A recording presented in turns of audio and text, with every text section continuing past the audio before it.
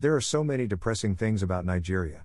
So depressing, I have practically stopped writing about the country, because writing about Nigeria means writing about horrible things, and I'm tired of writing horrible things. I have focused on what so many people will call trivia and mundane, and have since elevated them to the serious and relevant, because life is so short to always have to be concerned with the serious aspects of life, especially when they are as depressing as Nigeria. Who would have thought I'd find myself here, chief critic of those who fail to acknowledge the socio-economic-political-religious side of things as relevant, as unserious, now a proselyte of the same thing I criticized. I've moved to the I canner come and go and key myself mode, and aiming to be president of the Tired and Weak People's Club. There may not be virtue in cowardice, but I dare say, when it's all done, it's from the coward's house that the ruins of the strong is gazed upon, a la Chinua Achebe. While we're here though, let me introduce you to one of my little pleasures. I'm a food person, and I don't know if I ever told you that as a kid I only stopped eating after developing stomach pain, from not just consuming my food, and having a second helping, but also helping my mum. My dad's plate was a no-go area, finish hers, including any of my sisters when they happened to lose their appetite for one reason or the other. Like my dad, illness never affected my appetite, and one of my mum's word concerning food, which is that one should eat to satisfy hunger, and not appetite, will forever remain with me.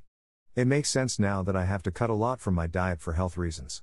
Sometimes, I wonder if it was the tale my mother told me, about how during the war, she missed breakfast while ensuring that others in the family had eaten, and ended up not eating for days during the trek that followed the strafing of her village by Nigerian Air Force jets flown by Egyptian pilots, contributed to my insatiable appetite as a kid, or the years of force-feeding me a kamut that made me the glutton in my early years. It is really painful, how after years of fantasizing about the exotic foods you'll lounge on once you hammer, because of your food history, just to find, after making all the money, that you can't eat as much, as well as in variety for health reasons. We were not poor growing up, but my mum didn't consider it trite for a kid to have a whole piece of meat, till the kid was about 10. I made myself a promise as a kid, that once I started making my own money, I'll destroy meat, and I did. Right from the first Naira El made coaching secondary school students, after finishing secondary school, to money from selling radiographs while in dental school, to PP during housemanship at military hospital, but serving in the north of Nigeria finished it for me. I ate, drank, and smoked meat, and all the forms meat was made there, from suya, which I was already familiar with in the south, to dambu nama, to kilishi, to one that's even powdery in nature. I ate meat till it started germinating from my head. I ate meat with bread, soaked it with gari, ate it with nothing, and sometimes only meat for a whole day. Once in Bani, where I worked for a year after my service year, I went to the abattoir to buy innards, to make stew, and while boiling the meat, I simply ate it all off the pot, and had to keep other ingredients I'd bought for making the stew for another day. There was this one time I was surfing through Bible passages and came across the words, "The kingdom of heaven is not meat and bread." I smiled and strengthened my resolve to eat all the meat I have to while here on earth, to avoid stories that touch the heart, in heaven. Of all the meat I've eaten in my life, and in whatever form I'd seen them made, none has been as delicious and tantalizing as ICU. I fell in love with it while I was just a boy, accompanying my sisters to buy it for my dad at Simple Corner, when we lived at Akoka. Back then I was allowed just a taste of it, but more of it on the occasions my mum made them, when my father returns home from work with a nylon bag filled with goat heads. This preparation of goat head, with bitter herbs, palm oil, pepper, a dash of akon, a catalyst, onions, salt and other ingredients, was one and difficult to outgrow, like I did with other meat delicacies. It also wasn't affected by restrictions Elle had to endure for health reasons, as with beef because it was goat meat except for the salt, which on some occasions I can remember to warn the chef to leave out while preparing my calabash. As it is, ICU is the only meat-based delicacy where I still allow myself to ingest salt, even when I feel it attempting to tear my heart apart.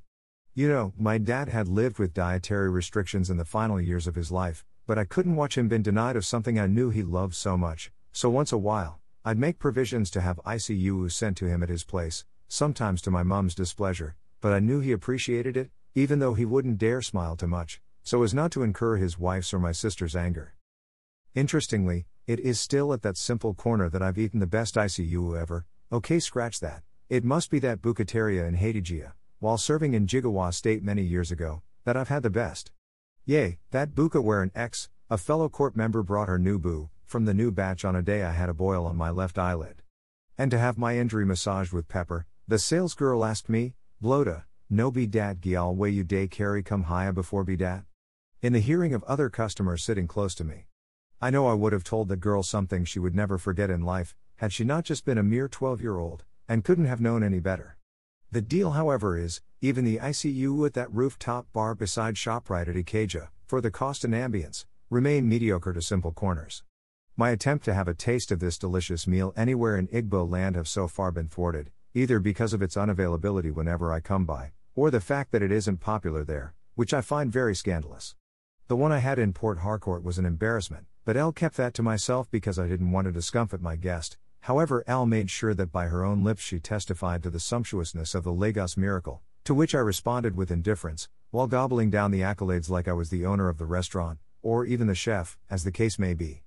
I have seen Instagram posts of ICU by a friend in Maiduguri, at the hotels he lodged in while there, and would have also loved to go there to measure the strength of their offering pon my U meter, but I find I'm not as brave as I used to be in the past, when I could have dared Boko Haram, marauding herdsmen, armed bandits and the likes, just for a taste of ICU and good old 1759. To fully enjoy this delicacy, you must wash it down, not just with water, or a soft drink, or just any other beer for that matter, rather it goes very well with stout. The burnt hops is the shit, and the all-round bitterness, the deal, births a sweetness that is heavenly. What I do is arrive there usually with my babe, my wife that is, before you start thinking evil thoughts, and after making my order at the chef's, we go into convos, and watch those using cheap beer, soft drinks or water to wash their pepper soup and quoby down, and pitying us for not being rich enough to afford what they are chowing, until our package arrives in all its glory. First, the small plastic basins for washing our hands, which I won't use since I'm onye ocha, naya di og, just to make them marvel at how I maneuver my way around the ICU, complete with the tongue, eyes, ears and other parts, with cutlery to boot. Then I take a sip on my stout, not from a glass, but using a straw, just to send them into a frenzy, so they know I came there not just to satisfy my appetite, but to evoke theirs all over again. If you don't find yourself levitating at some point while chowing on ICU at Simple Corner the way I do, I'll refund you. Kavach.